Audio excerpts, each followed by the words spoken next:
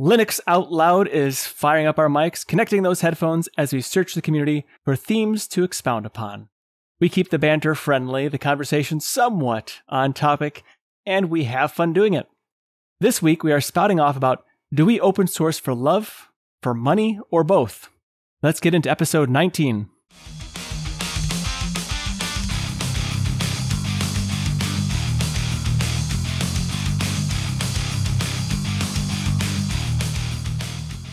Linux Out Loud is brought to you by DigitalOcean and Bitwarden. With me today is the professor of photography of the Tux Digital Network, Wendy, and our extracurricular activity of gaming czar that keeps our pocketbooks empty, Matt. How are you two doing? Fantastic. Nate, I think that's the politest intro you've given me in a few weeks. What can I say? Maybe of all I'm time. softening toward you. Yeah, I was going to say, maybe of all time.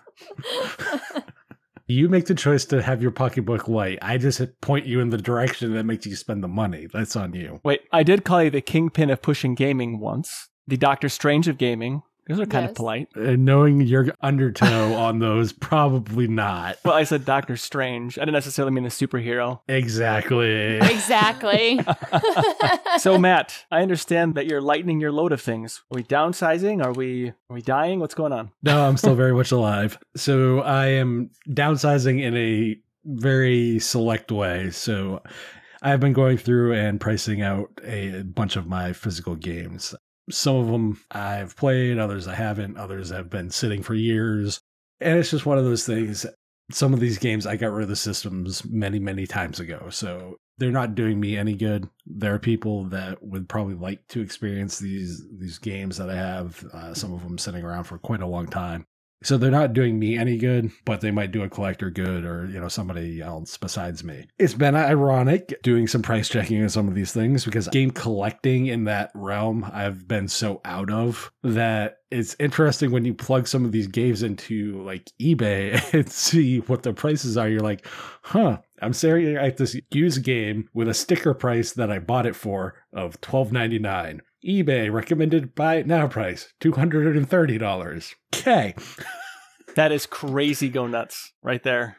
Crazy. That's a good investment. Physical games for people who like to collect or play them on the original systems that they were originally intended for and to have that original experience, kind of like what you like to do with a lot of the retro stuff, Nate, which makes sense. It's why you have an Amiga still, because you want to play those Amiga games. Yes. And emulation, while cool, still has its imperfections and isn't quite there. And, all the technical stuff that goes with it. And doesn't quite have the same feel. There are imperfections in the original hardware too. So you're just swapping one for another. I'm not saying there isn't, but the original experience is different on the original hardware. Oh, sure. Than playing on an emulated piece of hardware. Right. There's a certain level of expected frustration and a certain flavor of frustration that you're going to experience on the old hardware. Yes, exactly. A lot of these games, like one I have is Suikoden 5. I played it on PS2. They haven't put out a new Suikoden game in 17 years. That was the last game they put out. Checked it on eBay. Goes for about $180. I paid $20 for it back when I bought it.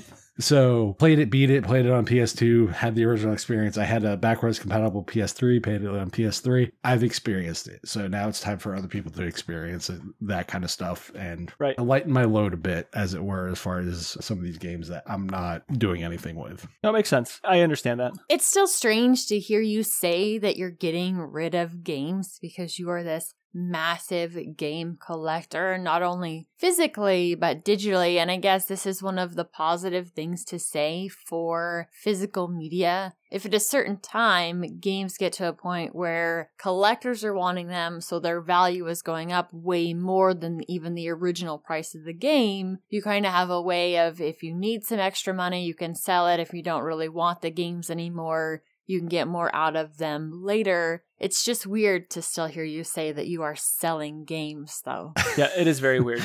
It does happen from time to time. Like I said, for me, it's more, they're not doing me any good. Let somebody else experience them. It's like, yeah, there's a financial component to it. I can't say that there isn't. But on the same note, it's not like the primary motivator. It's one of those, like we've talked about before, you're sitting on a shelf I haven't touched you in 6 years or, whatever. Insert amount of time here and you got to go. Time to go. Somebody else will find some enjoyment out of playing you on whatever console you were originally developed for. That's kind of where I'm at right now when it comes to games and stuff. So I'm trying to dwindle down to the hardware that I actually have for the most part. Maybe a few games are going to be the exception to that, but those are just more like personal attachment type games that really don't have necessarily monetary value, but they got like personal value. So. Sometimes the things that have low monetary value are the ones that you actually value the most because it came at a certain time or whatever. Mm-hmm. Totally agree. So while I'm getting rid of things, Wendy, you're having fun by adding things to your workflow? Or I should say Darktable is? Yeah, kind of, sort of. If you haven't checked out the forum, you really should. It's a fun place to be. There's a running thread called Fun with Darktable, and there's some great pictures on there from different members of the community. If you're taking pictures, even if it's just taking them from a RAW to a JPEG or a PNG file, it's a great place to come share your pictures with other members of the Linux community. And the other thing that I found this week was a comment on my Mastodon page by someone who I get to talk to pretty frequently, Chris, member of the community, follows me on Mastodon. And he asked if I heard that there is a 4.0 release coming out for Darktable, which I hadn't been paying attention to any of that stuff. You can't get it directly from their website yet, but you can get it from the GitHub if you are just ready to go and wanting to try out Darktable. They are looking for people to help with the manual. So if you want to get involved with Darktable, that would be a good way to do it as they're getting ready for this 4.0 release. And it really looks like there are some awesome upgrades coming to 4.0. So they're doing some really cool things with color and exposure, and that comes to where you can define and save a target color or exposure with a color picker tool. And so if you have a consistent lighting across all of those images, in saving that, you can quickly apply that across a batch processing. A lot of the changes that they made in the past, they've made it look cleaner, a little bit more usable. And some of the UI modules that are getting touched up, fixed, reworked are the channel mixer in RGB, the exposure module, the color calibration module. Of course, that one would be getting a UI overhaul with some of the advanced settings or the ability to save like they are doing in the one that I mentioned before. So some really cool additions to Darktable. It's not out, like I said before, for you to get directly from their website or to pull from your repo.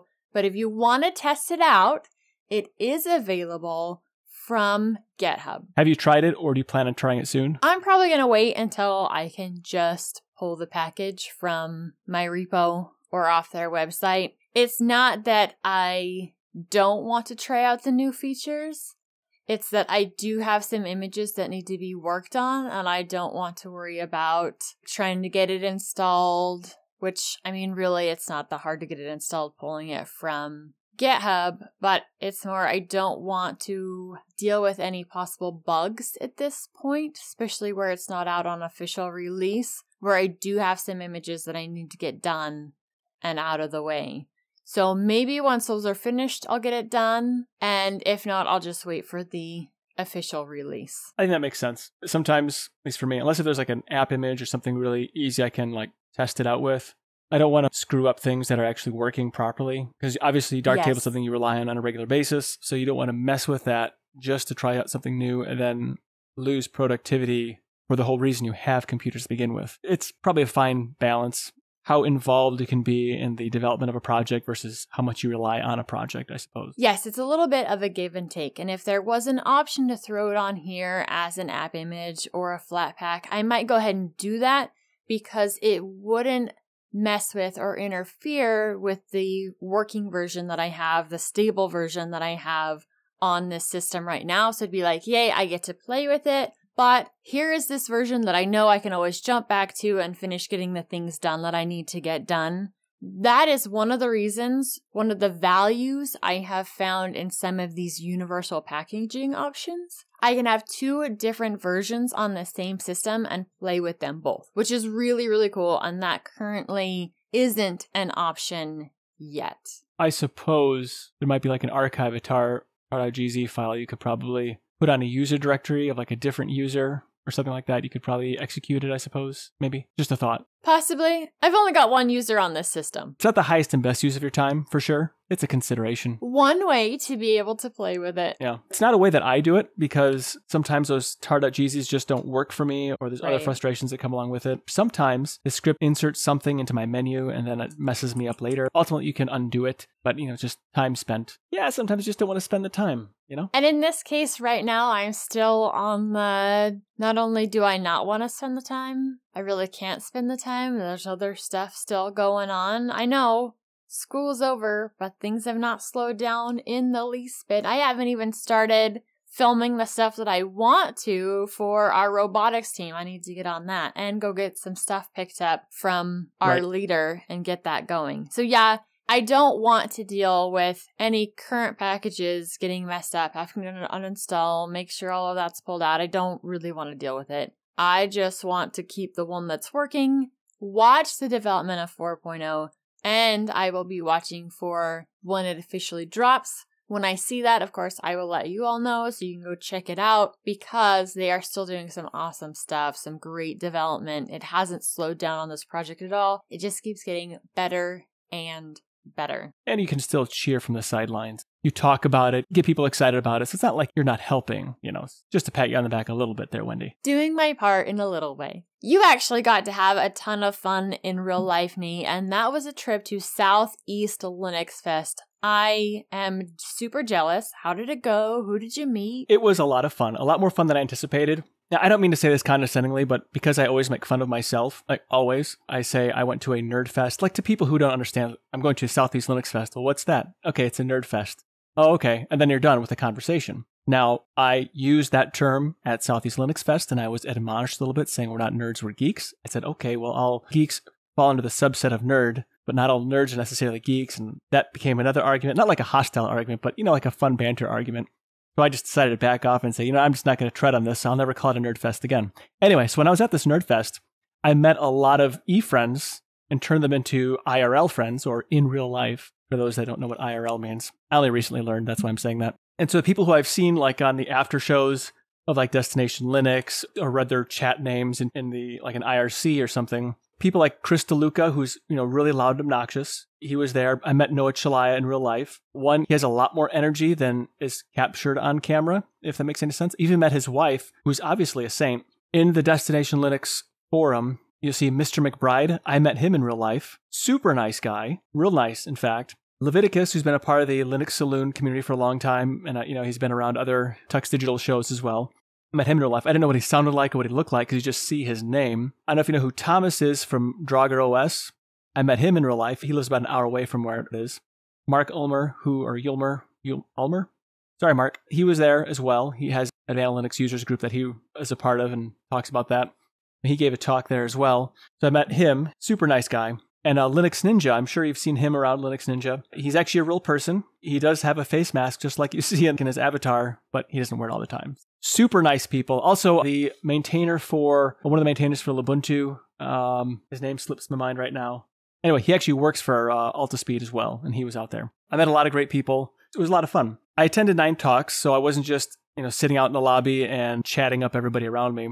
A lot of great talks. I really enjoyed them. I'm not going to talk about all of them, obviously, because we actually have a show to do. But there were some really neat things like how to set up a software-defined radio in Linux that I thought was super cool. Some talks about like the future of Linux. Or, Mark Ulmer, his talk was on, did you bring a Windows laptop to a Linux conference? And gave some suggestions like what other Linux distributions you can use or whatnot. It was a fun talk. I realized after going to this event and listening to people talk and do problem solving, I was probably without a doubt, the bell curve of knowledge and intelligence. I was definitely on the lower end of that bell curve because people were talking about things, problem solving through all kinds of technical issues. I was lost in the sauce. So it gives me a little bit, should I really be on a podcast talking about technology when I really don't know that much compared to you. Anyway, Noah Chai gave a good talk about entering the Matrix, about, Matrix, the chat client, chat protocol, and how he uses it. I realize I'm barely scratching the surface of all the things you can do with Matrix. And we just use it for our show here, our group room that we can prepare things and whatnot. The way he uses it is really pretty amazing.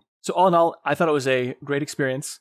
Very importantly, there was a SUSE booth there. So I got some fun things. I had a giveaway thing, the free tchotchkes or whatever, the swag, this is on the table. It's a Lego chameleon, not real Lego, like some tiny Legos. And so I was really excited about that. Of course, I got that. That's perfect for you. It is. Yes, absolutely perfect. And I have that. I'll probably put that together here at some point in time. My kids are chomping on the bit to do it. One of the SUSE guys, he gave a talk about Rancher Desktop. So if you want to run Rancher, there's a way to do everything within the desktop of your machine and then transfer it to an actual Rancher system. A little bit over my head, but still a very cool thing nonetheless. It's neat to see how SUSE does put a lot of emphasis on the desktop, not in the same way, I would say, as Ubuntu or maybe even Red Hat necessarily, but they do put a lot of emphasis on it, and it was actually really neat where their emphasis is. All in all, I thought it was a great experience. It was like almost a 12-hour drive there and back. Was it worth it? Yes, it was worth it. I would gladly do it again. I think I will submit to do a talk next time to see if it would get accepted, but I definitely had a great time. It was my first Linux conference. It was great because it wasn't too busy. It wasn't a lot of people there. I guess they said attendance was down by 40% or something like that, half-ish. 2 years of not having it in person and then now doing it in person. It was interesting to hear how a lot of people mention how they're tired of the online. They want to actually meet people. And I think there's a lot to be said for that. I know I do a lot of online stuff, obviously with Linux Saloon and so forth, but there's something kind of special about actually being there with people, getting to know them for real, even just seeing the hardware they use or actually seeing their mannerisms. But seeing people let their hair down a little bit and just kind of be relaxed in themselves and not, behind camera. It was a neat experience for sure. Easier to be able to just hang out and not have this computer, this screen in front of you. And you've got so many other distractions going on when you're on Jitsi or post-show or whatnot. Like for me, my kids are running around, husband's asking me things, other things are happening. I'm working on projects. And in this, you're in one room situation, you're all together. The focus is more on getting to know each other and the conversations you're having without some of those outside distractions. I'm super jealous you got to go. That sounds like a ton of fun. Glad you got to meet some people. And next year, I bet you'll be even that much more excited. You've done it once. You know how it works. Yeah, I was a little bit lost there when I first got to I didn't know, what do? You just didn't understand the rhythm of things and whatnot. It'll be nice to understand more. And then also even going to other talks. I guess there's other events. I guess there's one in Ohio as well, sometime toward the end of the year. Figure out that one too, and just to attend, not necessarily to do a talk at this point, but just to attend. Nate being a people person, now there is something that I didn't expect. I can be a people person. On screen, yes. In all fairness, you are correct. I did have to withdraw a few times because I can only handle so much people. So I went back to my room and kind of disappeared for an hour or so, and then I came back. I did miss a couple talks for that reason. I'd reboot. But that's a bug or feature in my personality software. That's the joy of being an introvert at an extrovert event. The joy is going away or having the excuse. I'll take both. The joy is, quote unquote, the joy is needing to step away to recharge. There are those people that they get their batteries recharged by being around others, and there are those of us that we need to go away and be by ourselves for a little bit in order to recharge the batteries. Right. Oh, I just remembered Simon Quigley. That's the guy who I met also. Real nice young kid. He's 22 years old, and he talked about back when he was a kid, and I thought, well, you kind of are. That was nice. In the realm of us, yes. Right. When when you're 22, you feel like you're, older, but when you're in your 40s, all of a sudden 22 seems pretty young. This episode of Linux Out Loud is brought to you by DigitalOcean. Cloud computing can be, let's say, complex. But standing up reliable, affordable cloud infrastructure really doesn't have to be. At DigitalOcean, you can enjoy a comprehensive portfolio of compute, storage, database, and networking products that put your cloud infrastructure in capable hands so you and your team can get back to doing what matters most, building world-changing apps that grow your business. DigitalOcean also provides you with predictable pricing, robust product docs, and services that developers love.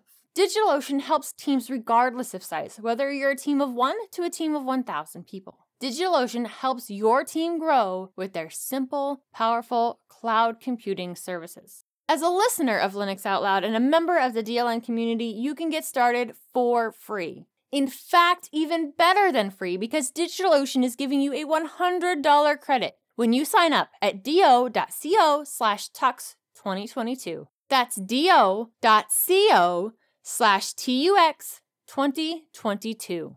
So again, you can get started with your $100 credit on DigitalOcean's awesome cloud platform by going to do.co/tux2022. And we want to thank DigitalOcean for sponsoring this episode of Linux Out Loud.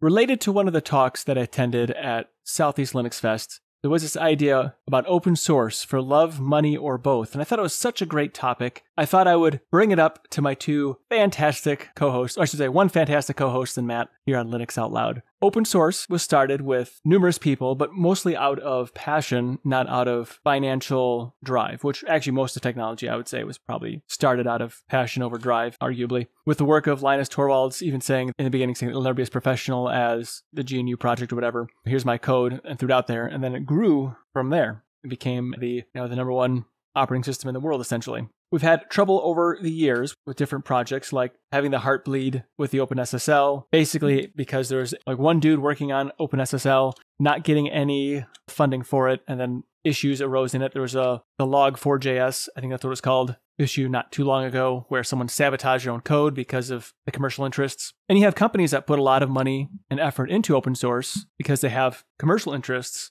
For some people, it's both. So the question is, long-term, do you see the passion of open source waning, the love of it waning, because of the financial motivations that essentially don't care about the passion? Or is there going to be some kind of a balance that has to be struck between corporate responsibility and the individual passions? I'm curious to see, is this model of open source going to exist for the long term based on how things have trickled down over the last several years, let's say decades? I think it has to somewhere strike a balance, and we're still in the stages where that's coming up, mostly because it is in these more recent years that you have these major corporations taking these open source projects and making a lot of money on them. Now, we've talked multiple times throughout the course of this show, whether it was as DLN Extend or as Linux Out Loud, where we know none of us are opposed to making money with Linux, right? Everybody has to eat. That's ground level. We're all cool with that.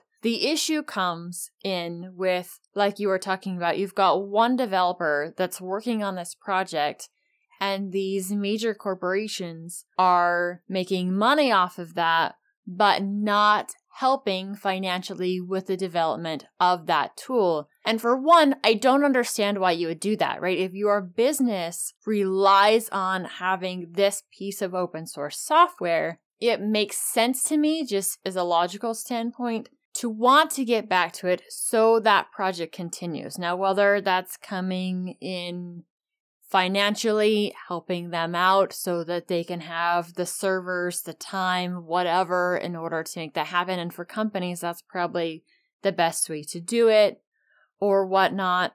Now, for me, I would say in my personal life that Linux is a bit of both.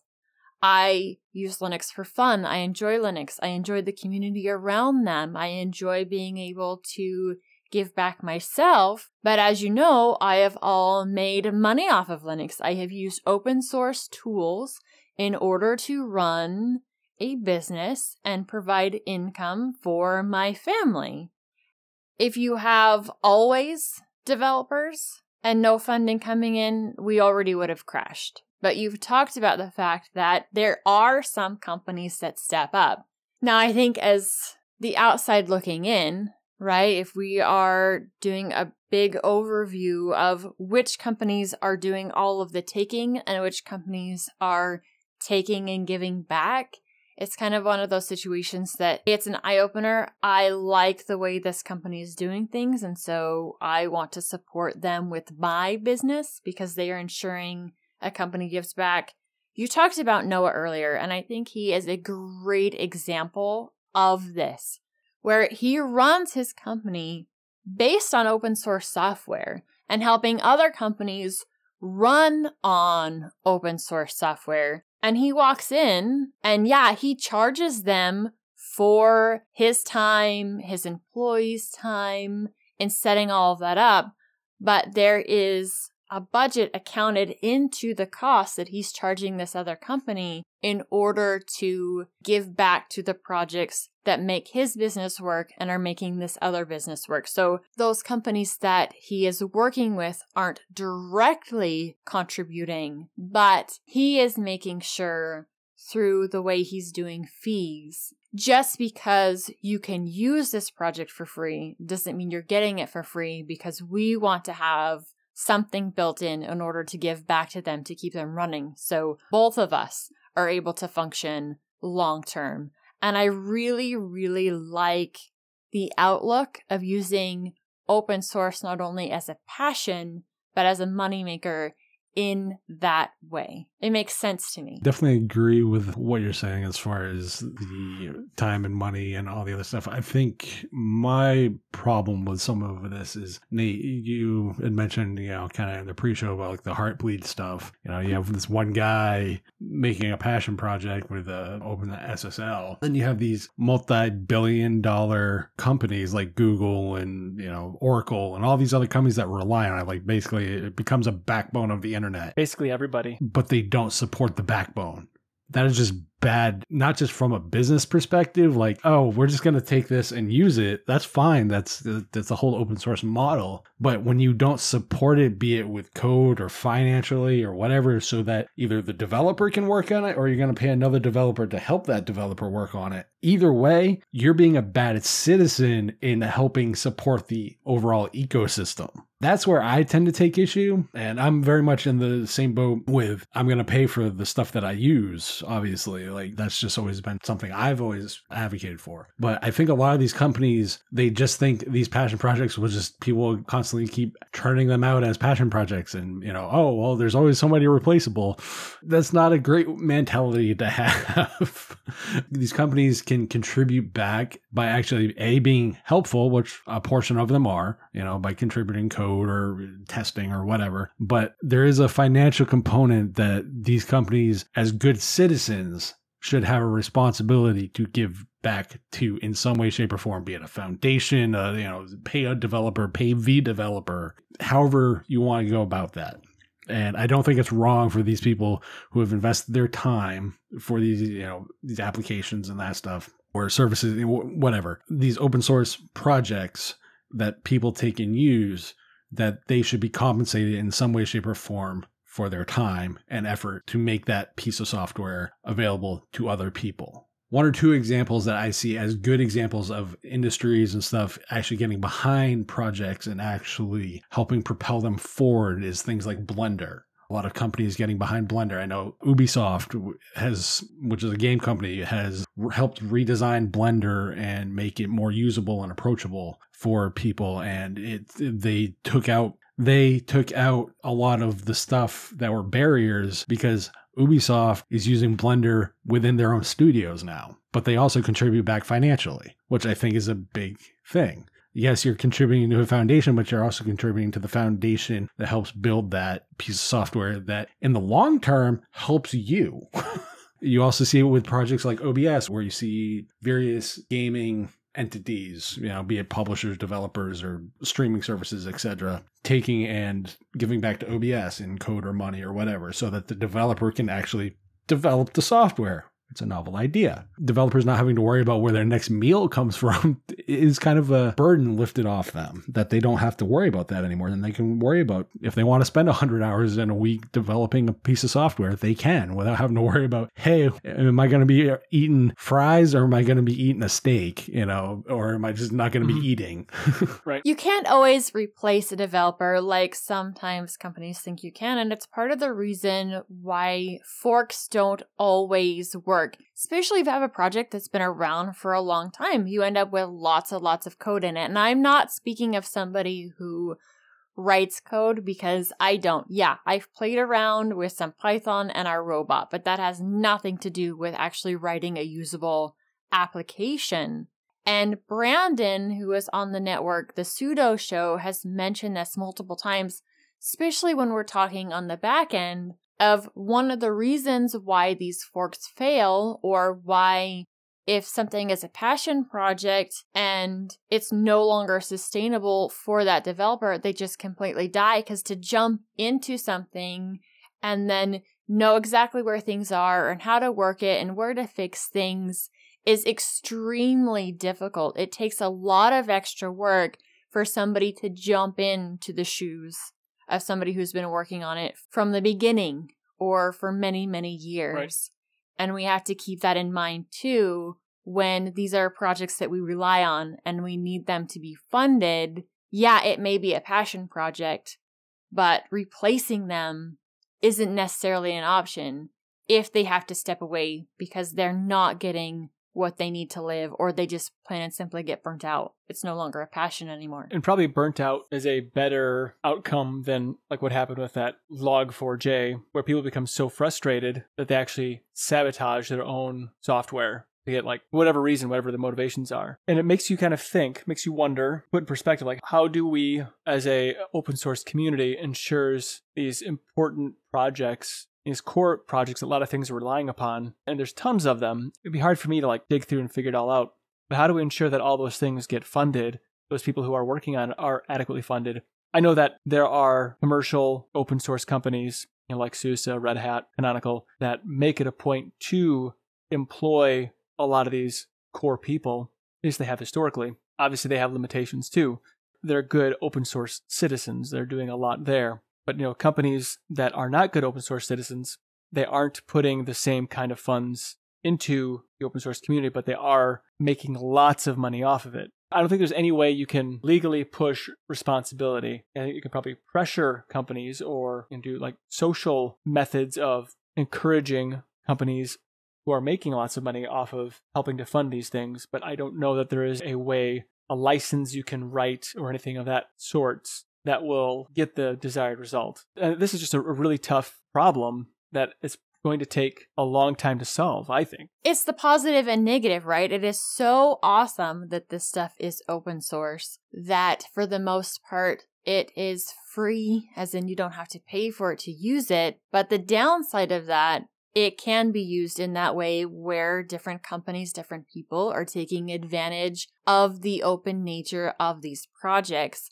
And it's one of those things that I think will always happen. We'll never get away from that. And definitely be thankful and thank those that are being good open source citizens. It's one of those things that with this freedom, there is potential for people to use it irresponsibly. I thought you were going to go with a Spider-Man reference there. With great power comes great responsibility. And I think that holds true. Sorry. Spider-Man's kind of the thing right now in the house, so I've seen a lot of Spider-Man. Gotcha. Totally a side tangent, but my youngest wants to be Spider-Man. I'm like, look, I don't know where to find a spider like that to bite you, boy. Maybe we can find one. Let's go to the big city. I've been bitten several times, and the most notable one made me sick for a few days. So I don't think I'm going to go out and purposely get bit. Can't like shoot web out of your wrist now or leap tall buildings? Nope. The only thing it did is made me feel like I had the flu and made my tonsils swell up massively. So yeah, no magical powers. I can't stick to walls or anything. Nope. Well, you just dashed my hopes. Sorry. And his. Yeah. You'll get over it, Nate. I'll never get over it. Striking a balance of individual passion with the corporate responsibility of utilizing those passions is going to be a hard balance to strike.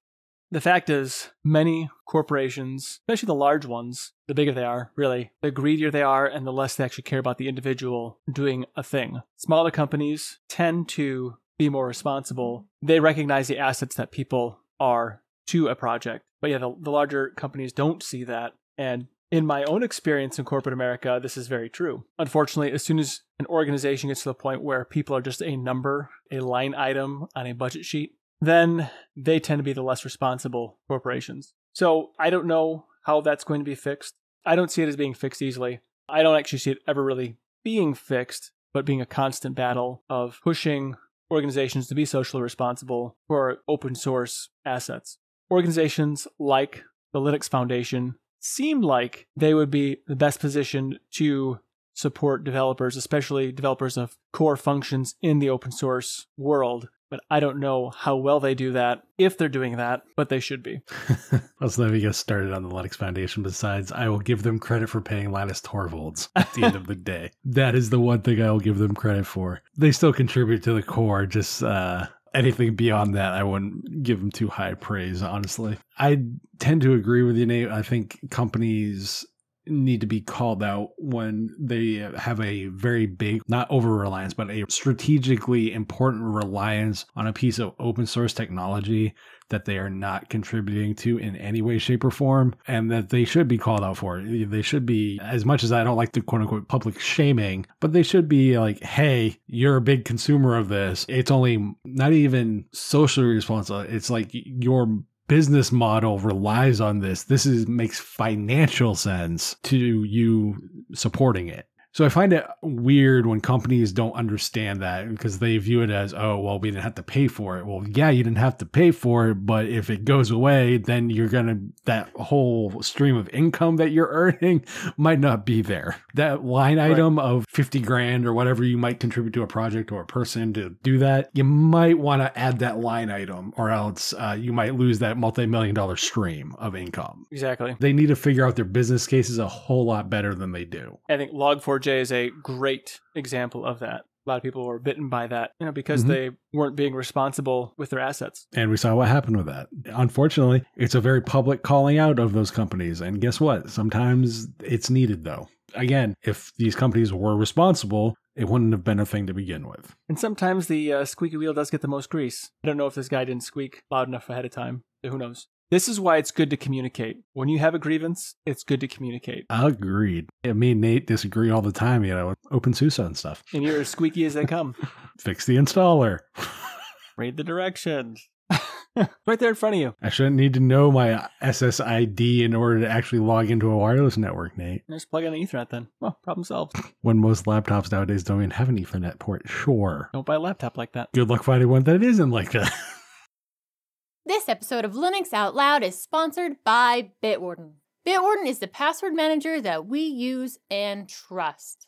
Bitwarden lets you set up things like a PIN to easily access your password manager, as well as additional authentication, such as master passwords, and adding phrases to fingerprint security, all to keep your passwords safe. Bitwarden is the easiest and safest way for individuals, teams, and businesses to store, share, and sync their sensitive data. Go to bitwarden.com/tux to get started for free. Say you want that premium account that starts at just $10 per year. What comes with that? 1 gigabyte of encrypted file storage, 2-step login with YubiKey, U2F, and Duo, Vault Health Reports, TOTP Authenticator storage and generation, plus priority customer support. Make the smart move like many in the community have and go to bitwarden.com/TUX to get started for free.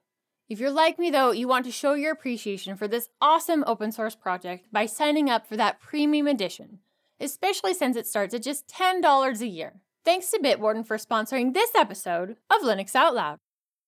Matt, since you are the czar of extracurricular gaming activities, and I found out you're selling some games, are there any new games that maybe you're exploring at this point, or are you hanging it up? Well, the fact that I'm doing a 24-hour charity stream next week, I would say I'm not hanging it up anytime soon.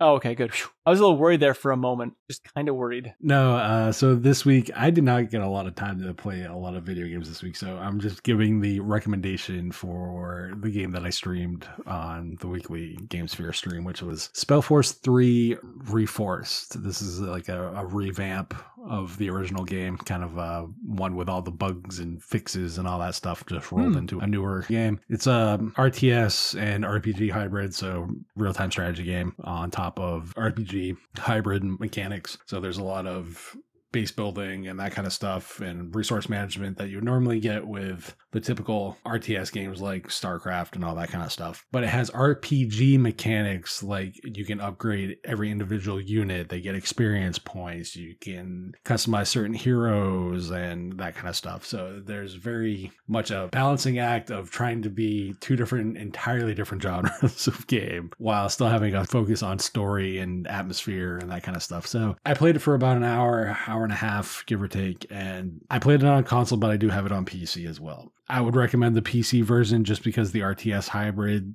stuff doesn't naturally fit itself well to a controller. However, if you're looking for a game that you only have a console for and you want to try an RTS or the RPG hybrid mechanic kind of interests you, it's not a bad way to go. Like I said, it's just the controls aren't as precise as they could be if it was on a mouse and keyboard. Now, granted, I played on the Xbox Series X. I don't even remember if you can hook up a mouse and keyboard to the new system. I haven't even tried. So I would recommend getting this on if you want DRM free. You can go to GOG or you can get this on Steam. Take your pick. It's not an uber expensive game. I think right now GOG has it on sale for like $10. Well, I would say graphically it's a very neat looking game. Although I'm not sure how crazy it would be about walking around that giant tower that has no appropriate railing going around, looking at the vastness of the land stretched out before it. But it's a video game, so I don't know why I care. Because, if you fall, you can just respawn, right? Yes. What would you say is this game's best feature? What makes it stand out from other games, similar games of this genre? There's not a lot of games like it. The only other game that would be even remotely like this game would have been Disciples Liberation, which that's not even, I can't even really make that comparison because Disciples Liberation is more of a strategy game as far as elements that are kind of RTS-y, but not like a core component of it. So it doesn't rely on base building. This game relies on unit management. This game relies on also a mix of heroes and loot grinding and grabbing and kind of that Diablo 2 kind of mentality. So it's very different in that regard. So its biggest strength is its uniqueness as far as the genres that it tries to kind of combine. As far as what you're going to get, it's typical fantasy kind of tropey stuff in that regard, magic and all the other fun stuff. But as far as what it is, its uniqueness is probably its key selling feature as far as its blend of genres. Okay, I can see that. The graphics look absolutely fantastic too. Oh yeah, the lighting effects from the fire and the fog of war effect and that kind of stuff when the light pierces through the fog of war and that stuff. It's really, really cool. I do like that. I think you're right when you say it's probably too new for me. I mean, it's only 5 years old. The original release is 2017. The revamp came out in 2020. Okay, so still. It's 30 years too new for you. Basically, 20. It's 30 years too new for you. And it's just the wrong kind of gameplay for me. Nate, remember, you're stuck at Super Nintendo. Yeah, I haven't quite moved up to the Nintendo 64 yet. I really like the Super Nintendo still. However, with that being said, while I'm busy adding and subtracting games to my collection of things, Wendy, you seem to have broken certain things on something you already have. Yeah, we are back on my OnePlus 9 this week.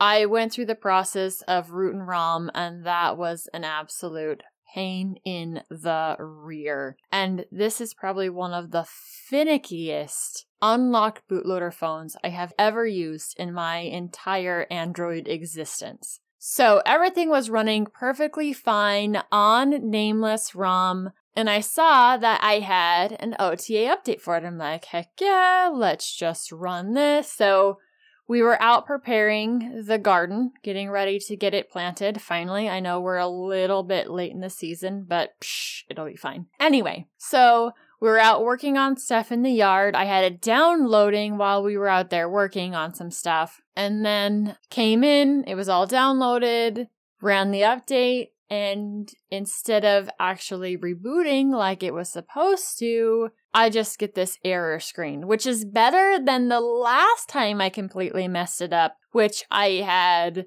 nothing that came on the screen at all. It was booting, but it was booting directly into emergency mode and there was nothing on the screen. So I didn't have that this time. I actually was seeing an error and I'm like, oh my gosh. Okay. So it's this time again. I went ahead and use the MSM tool. Now, I can't use the MSM tool that is for the global version of the device, the one that I have. I'm having to use the one for the India OnePlus 9 Pro, which isn't even the right version of my phone, but it works, right? You can get it from a state where it's not booting into a ROM at all to where it's actually booting into a ROM, but here's the downside, like it won't actually work to make phone calls or text messages because the model doesn't match the IMEI. Royal pain in the butt. So I go ahead, get the bootloader re-unlocked, get TeamWin on there so that I can add the stock ROM on there, get it installed into both the A and B partitions. And I'm like, okay, I wanted to try Lineage anyway. My phone already had to be wiped, which I lost a few pictures. Sad, but not the end of the world. They weren't super important ones. So I'm like, okay, I will go ahead and try and install the latest version of Lineage on there. That ends up not working. There's some error that gets thrown in there because I wasn't upgraded to the latest firmware, and I'm like, finally, forget it. I am done. I'm just going to go 100% back stock after having like multiple problems. I've been working on my phone all day. I even went to town with Magneto without a phone because my phone didn't work. He had his on him. The kids were fine. They could have gotten a hold of us. But I didn't have my phone with me. I went to town without a phone. I go ahead and get the OTA, an original version of the software in both the A and B partitions. I relock the bootloader. I do an upgrade to Android 12 with the OTA. And here's the problem. I have no touch at all. Can't get into the phone. I can get back into bootloader mode, but that's it. Like, yeah, recovery's there, but you can't do anything. Like, literally, you can't do anything other than wipe the phone in stock recovery. Stock recovery is absolutely worthless. I'm stuck, and I don't know what to do. And I start doing a little bit more digging. Like, what's going on? I am incredibly frustrated. And apparently, this is a problem for people that need to flash the India version of the MSM tool in order to get it back to somewhat functional. Even when you reinstall the proper ROM for this device, there's a flag somewhere that's still ticked that this one's for India. And it locks up the phone. Will not let you use it. And if I want to go to Lineage anyway, I have to have 12 on there, but I have to have a working 12 so I can go back in and unlock the bootloader, all of that fun stuff. Just, it's a chore. Long story short, somebody else has had that problem. They had posted the fix to XDA where you can get it back to the proper ROM. Even though it says it's flashing India, it's not. It's flashing the global one. Nice workaround there. Got my phone onto 12, did all of the steps in order to get Lineage on there, and now it's working. I've been running Lineage since sometime yesterday afternoon. I still have the same downside of the camera just isn't as good. It doesn't work as good because it doesn't take advantage of all of the back-end bits and bobs that the Oxygen camera will. And it's not using both of those camera applications, but Lineage is running fantastic. I wouldn't say my battery is doing great, but it's right after I have reflashed a ROM, so of course there's reinstalling stuff and setting things up and all of that fun stuff. But I have to say, Lineage is better than Nameless ROM for one key reason. When it goes ahead and flashes Lineage, it takes away that boot screen that says, hey, your bootloader's unlocked. Do you want to stop right here? Because someone can steal your data. Thanks so much for letting someone know as soon as they turn on my phone. So they get rid of that. So that's not Right. a problem anymore. It boots normal with the OnePlus and whatnot. Everything's running pretty good.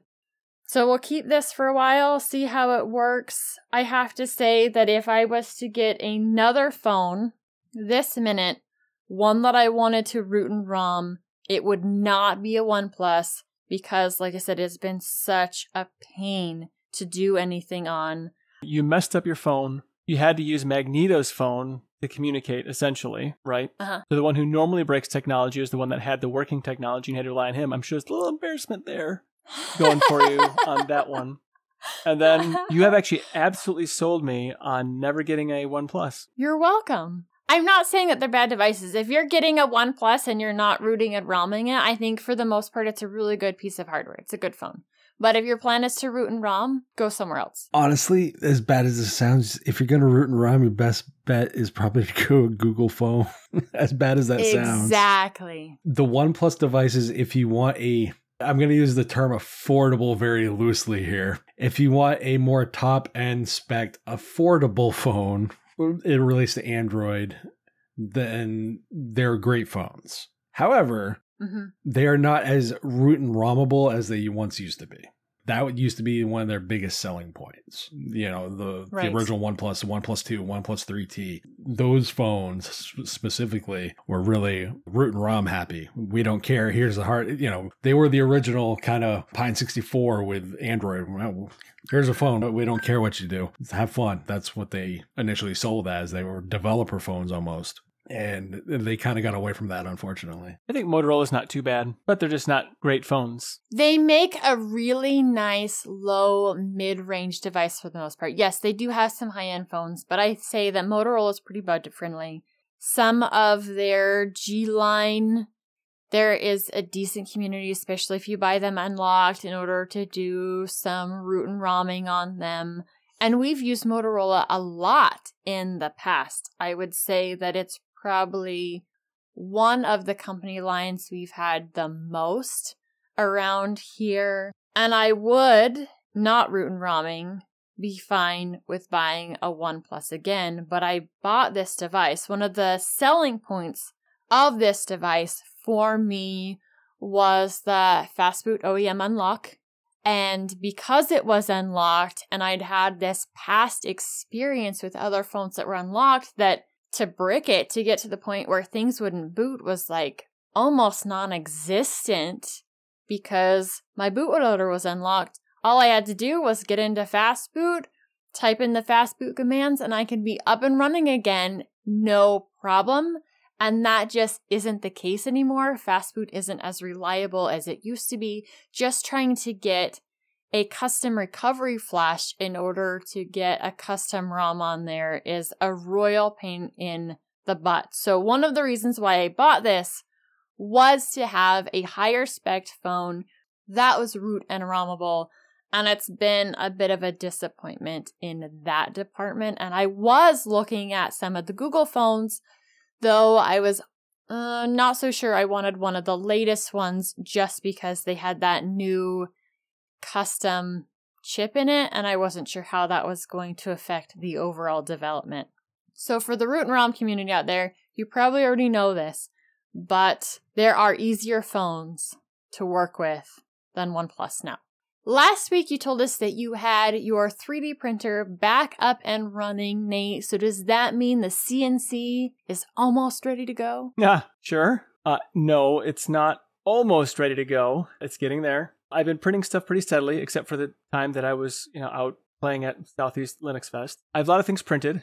I have a spreadsheet where I'm keeping track of all this stuff, of course, because why not? There's 61 total parts I need to print. I have 35 of those printed now. Oops. Oh, I have an update. 36 of those printed now. So that means 25 remaining. And then I have 167 hours total invested, not including the failed prints, which there are a lot, printed. And that equates to, at this point, completed parts, 777 grams of plastic that have been extruded in a final form. So yes, many hours of printing, many more to go yet. Just as the show started recording today, my 3D printer started acting a fool again, so I have to straighten out whatever's going on with that once again. So I think the problem is just the amount of the Bowden tube can't handle the stress of the pulling in and out a lot. I think that's what's causing the things to start to fail over time. It has me thinking about like a direct drive system, but I don't know yet. That would be a really cool option. Are you using the Ender Bowden tube or did you upgrade to the Capricorn one? So I actually used the Capricorn. It's a blue tube instead, right? Right, yep. That one actually failed almost immediately on me. Oh, wow.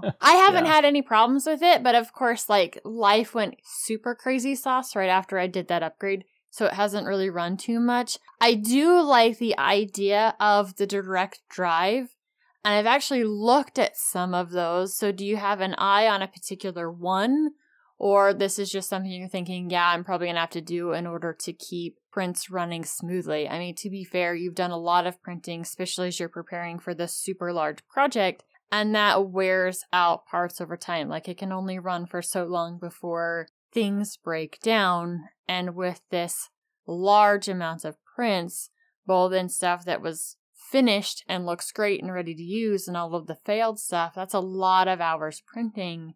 And so you just have maybe issues coming up from that long-term steady use of the printer. I think it could be that, the constant steady use. There are ways of like shimming that pneumatic fitting end so it doesn't reduce some of the wobble in it, the part that compresses. I'm going to try using something widget locked and see if that changes anything. So I'll get back with you on that when I put the printer back together, which will be sometime today. By next show, I should hopefully have something useful to tell you on that front. Did you also check out the feed? Because I know we talked when I did the upgrades on mine about changing that from the plastic feed to the all-metal feed. Is it still the plastic one? It appears that mine's metal. Oh, nice. It came with a metal one because I picked at it and it was, unless if it's a really hard, strange plastic, it appears to be a metal. So that's definitely not the issue there. Yeah, that's not the issue on it, but that's not the fail point. The fail point is actually within the print head itself. I'm getting there. The rest of the stuff I have to print off yet are smaller pieces. I'm hoping fairly soon to get these done. But like right now, this piece right here that I need to print next is like 10 hours of printing. It'll take a while to get through that one. Yeah, a nice longer one. I mean, to be fair, most fun things take forever when it comes to printing. I've also looked at adding a second print head to it because it's one of the modifications that can be done with my Ender Plus is having a dual print head setup, which would be super, super nice when I'm printing stuff that needs structures. And there are several things that we've printed that need the structures, whereas I can use two different types of filament, one for the main thing that's being printed, and the second print head with a water-soluble filament for the structures portion of it. I don't know how well that will actually work if both of them are different temperatures and whatnot. Where it's two separate print heads, it might be all right. I don't know. It does mean replacing the board or adding a daughter board in order to get all of that to work. Kind of one of those options to get two different types of filaments running on one machine. I think it'd also be fun to like print multicolored things as well. Yes. That would be fun. That would be an absolute blast. I watched a review on a printer that could do up to 4 colors or 4 different types of filaments. Yes, it was a pretty expensive 3D printer, but it was so cool to watch some of these different things being printed in different colors and how much fun that would be. I am not to the point where I'm willing to spend that much on a 3D printer. I think the one that we have right now is pretty rock solid for what we're using it for, but I agree, watching somebody else print in multiple colors was super cool. Loved it. I think a larger printer would be pretty cool too, but I know there's issues with, as you go bigger, you have other structural concerns and whatnot. Nonetheless, I still think it'd be very cool. I'll probably have to build one. My larger printer is awesome. The biggest concern I have right now is A, where to put it. So it's still in my kitchen. Yeah, it actually hasn't moved from there. And it's more difficult to get a case built around it. Many of the DIY cases that I'm seeing using some of the IKEA furniture is made for smaller 3D printers. And mine just has such a large enough footprint that that's a little bit more difficult to use some of those same tutorials. So I don't even have that necessarily locked in as to where I'm going for that case yet. So yes, the larger printer is nice. I can print some really nice pieces on it. I can do quite a few individual prints at one time on this print bed. But it does. Like everything, there's positives and negatives right along with it. For sure. And then there's the power requirements and maintenance. All the fun stuff. Now it's your turn to toss in your 2 cents on today's topics. Hit the discourse form, drop us a line under the video, or on the contact form by visiting tuxdigital.com/contact. If you'd like to hang out with us on our preferred social media, see the links at the bottom of the show description. Find other great shows like Hardware Addicts, GameSphere, Linux Saloon, and more at tuxdigital.com. Show off your love for your favorite podcast and shows by visiting the Tux Digital merch store. Grab yourself some awesome swag like the gamer-centric I paused my game to be here shirt. Although in Matt's case, he paused his game only when he had to talk here shirt. As always, we thank you for joining us. We'll be back next week with another awesome episode of Linux Out Loud. Until then, keep the banter friendly, Matt. Conversation somewhat on topic, Nate. And have fun doing it, Wendy.